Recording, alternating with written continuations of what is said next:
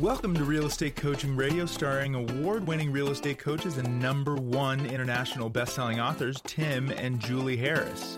This is the #1 daily radio show for realtors looking for a no BS, authentic, real-time coaching experience.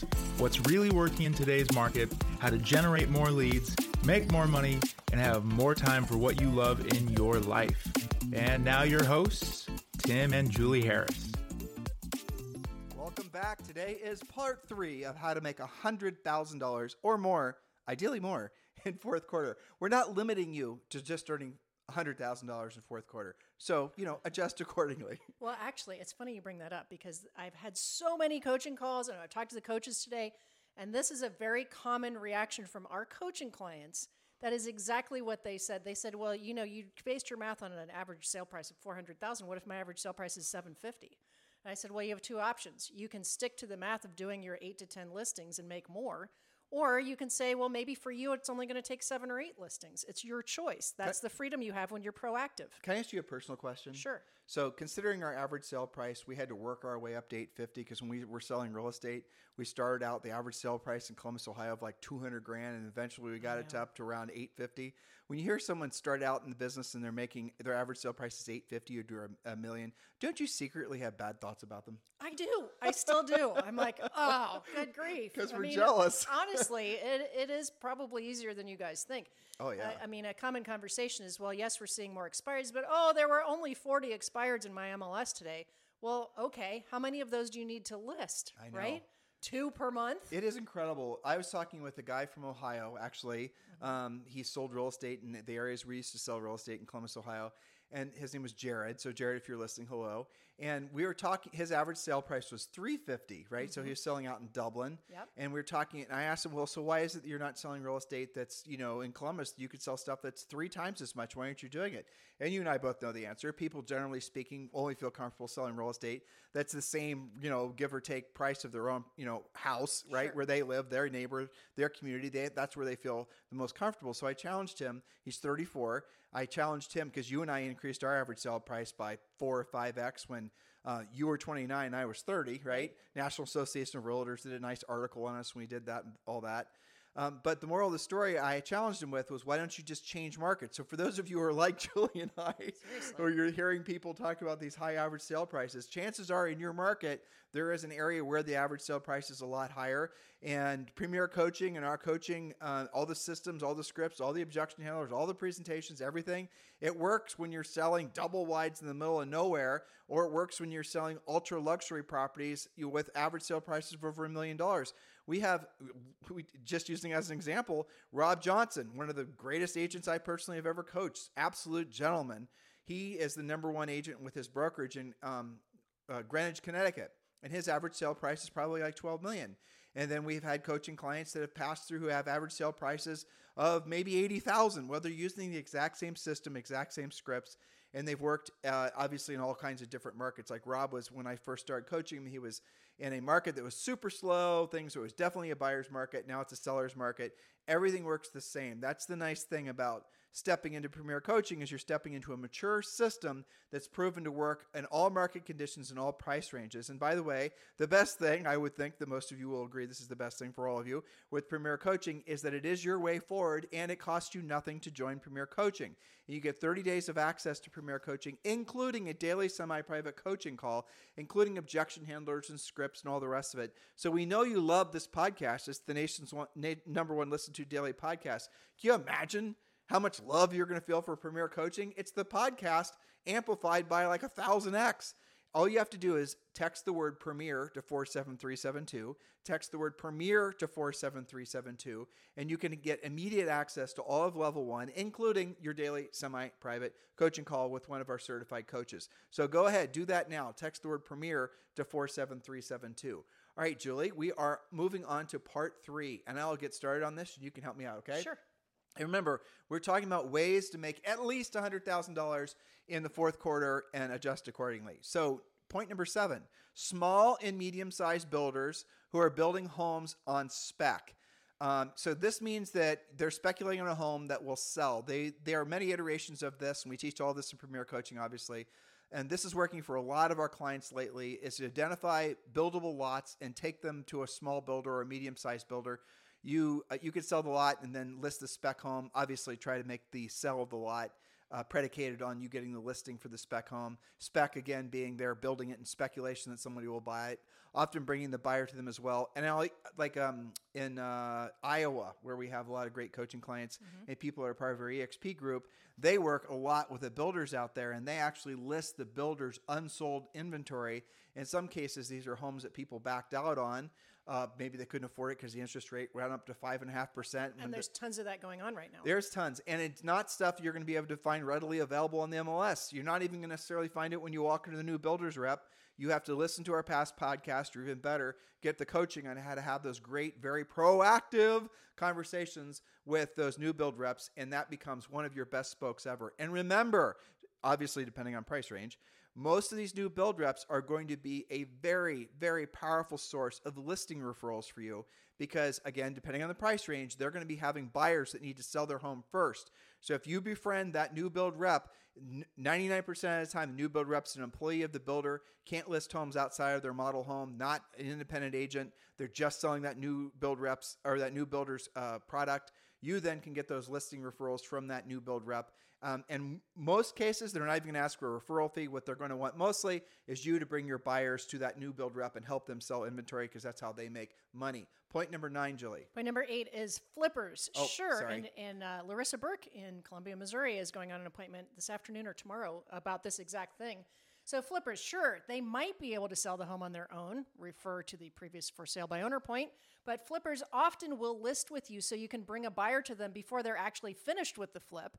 This helps them because then they can flip more homes in less time. A bird in hand, so to speak. Meanwhile, while you have it listed and they're finishing it, the house generates more and more buyer and seller business for you. It's a win-win for everyone.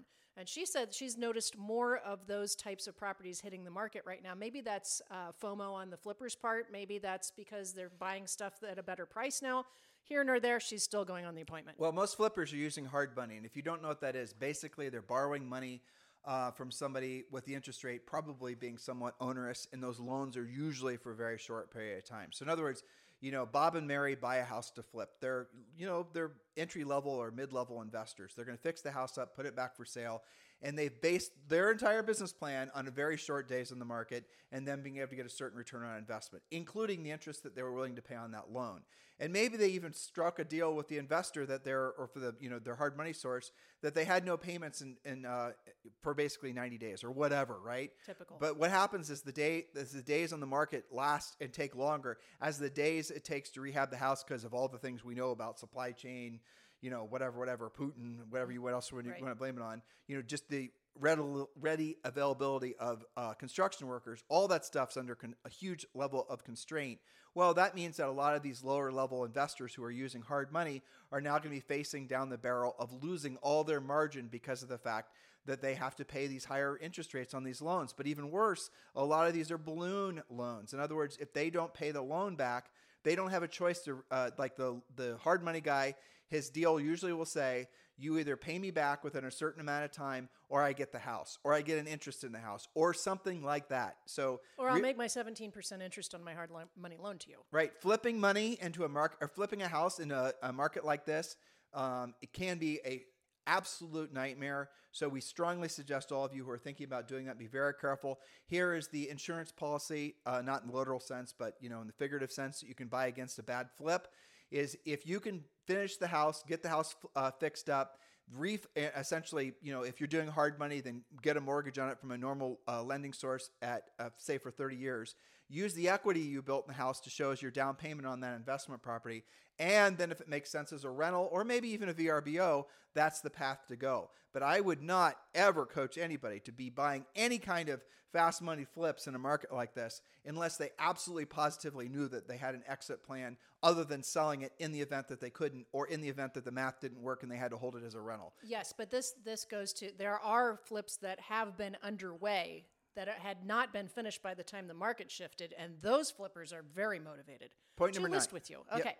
Point number 9 is probate. Not many agents prospect probate leads because they don't understand it. Probate is simply the process of selling a home after someone passes away. The court appoints an executor of the estate who can then sell the property. If keeping the home in the family is not an option and the executor or executors wish to cash it out, then that's a listing. Sometimes they'll reinvest the proceeds in real estate. Sometimes it's just the listing that you'll sell. But either way, they need someone caring and competent to get the job done. And typically, they're very motivated. And Julie and I purchased properties. One of the investment properties we bought in Southern California. We don't own any more properties in California, but that was essentially exactly what Julie just described. By the way, for those of you who are involved in Premier Coaching, make sure you're leveraging the new probate section. Is that in Premier Coaching? Have you guys got all that? It's not done yet, but it's underway. Okay, so there is a new probate section that is coming to Premier Coaching, and we will have a lot of it in the first level that you will have immediate access to. So, Julie Harris, when will the probate content be up? I was just asking that today of our staff. Okay. So probably 2 weeks or less. Okay, there you go. So probate, again, is a great source of business. I will also say this, probate prospecting or probate proactive lead generation, it really doesn't take that much skill. You're not having an emotional conversation with whoever it is that's working. Maybe it's the probate attorney, or maybe it's whoever's basically in the family that's dealing with it. Again, maybe an attorney. So those conversations are very good conversations to have, especially for those of you who are maybe more on the analytical side. Probate works out to be a stellar source of consistent business. You only need a few probate attorneys, and then the next thing you know, you've pretty much are a listing machine, and everyone's going to wonder how you did it. And that is coming to you in Premier Coaching, and you know what to do. Join Premier Coaching by texting the word Premier to 47372. Text the word Premier to 47372. By the way, remember, when texting, message and data rates may apply. Point number 10, Julie Harris. Point number 10, and another example from Coaching Calls today. Jennifer Turner is working on this. I'll explain that in a second. Your professional center of influence. When was the last time your favorite lender sent you leads? When have you asked? Whom do they know who's getting pre-qualified right now to buy and who has a home to sell? Stagers are also great to know because the sellers sometimes will call a stager first. Refer business to stagers and ask for leads in exchange. Now, in Jennifer's case, professional center of influence, she has somebody at the city who is telling her who is turning their utilities off. That's a great idea. And she's popping by with some cookies and a thank you card. You know, this is professional center of influence. If you have enough of these things going at once, you've got a pretty good spoke happening. All right. So. Well, but along those lines, one of the things that we suggest all of you consider doing is, we're not going to get into the weeds on this, but make sure you're working with multiple lenders, because no one lender is good for all different types of buyers. And then have maybe a gentleman, or what would be a feminine version of gentleman? Let's just say, what would it be? Gentle lady? Gentle lady, yeah. Agreement with that said lender, the loan officer, that they are going to send you, for every loan officer, for every lender lead you send to them, they're going to send you a prospective real estate client lead. And if they're not sending you prospective real estate client leads, chances are they're not a very good lender, frankly. They don't have any lead generation going on themselves. Right. So maybe upgrade your lender. That would be a good idea. When you guys say, like when you're starting out in real estate and you say, I can't compete against a team, you've got a team. It's you. You're the real estate sales professional. You have the title agent. You have whoever your lender or lenders are. You have your home inspector. You have all those types of people. So you do have a team. So make sure you don't put yourself at a disadvantage in your mind to the minds of the consumers by saying you don't, because you do. And by the way, yes, you can include Julie and I as your team members, and we're, of course, your real estate coaches. Next point, Julie, is point number 11. Point number 11, investors. Join your local investors club. You can find them at meetup.com. There's also a lot of Facebook investor groups in your town. You'll know who's looking for what property and which investors are likely to sell. This will also give you insider information about pocket listings, which can then benefit your buyers. So make sure you are talking with investors and you do know what's going on with that. So another little idea, an iteration on what Julie just said. And we've had a lot of people do this. There are a lot of lenders, or a lot of investors rather, that will do wholesale offers to prospective buyers. They'll, like classically speaking, they're the people that run the we buy ugly houses type marketing. Now, I know a lot of that space and a lot of your markets is starting to be dominated by the bigger iBuyers. At least they were. What happened to that business model? Oops. Refer to previous podcasts. Exactly. But moral of the story is there are a lot of investors that will try to market and advertise. And they just do it a whole direct mail. They'll do billboards. They'll do little, tacky signs everywhere. A lot of them will do door knocking. They're looking for people that want to wholesale their houses. And they, by the way, often will work probate as well. What do those investors do with the, 9 out of 10 that turn the investor down for a wholesale offer? What do they do with those leads?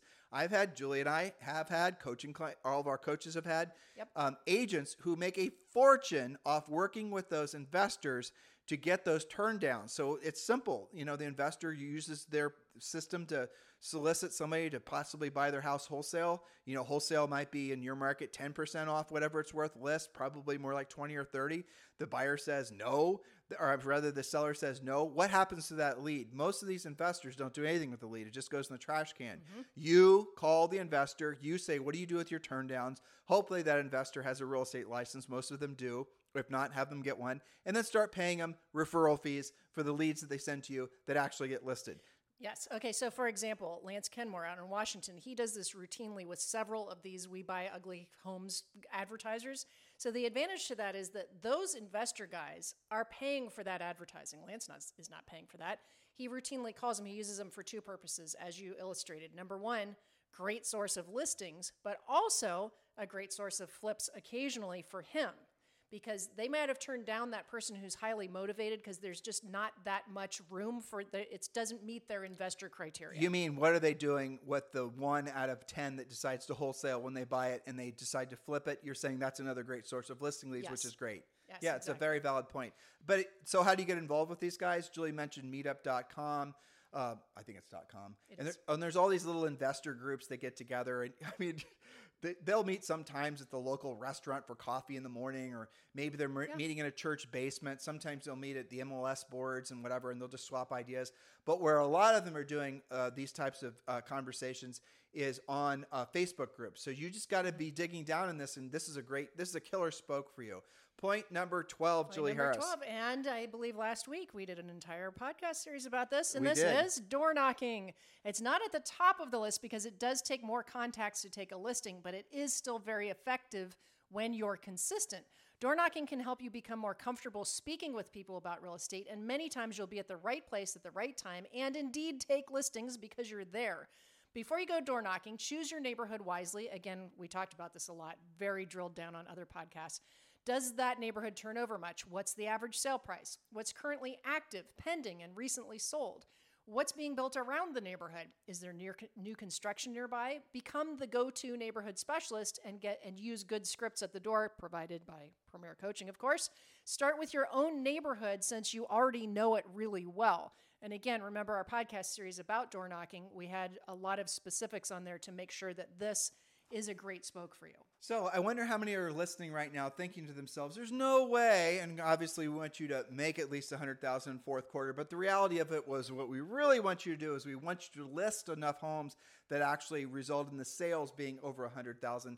Guys, be very, very clear. If you want to have a long-term sustainable career with ever-increasing levels of success in real estate, you've got to be a listing agent. There's no shortcuts to long-term ever-increasing levels of success. You cannot fake your way to it. You cannot buy your buyer leads the way to it. You cannot influence your way through it to it. You have to become a listing agent. And if you have a choice, what should I be doing with my 2 or 3 hours per day that I've devoted to really focusing and drilling down on my real estate business? There's only one answer, guys. And the answer is not to do a TikTok video or a bunch of them in that case. The answer is to absolutely positively have direct, proactive conversations with people who have their hands in the air right now saying, yes, I want to sell my house. And those are the things that we teach you to do in Premier Coaching.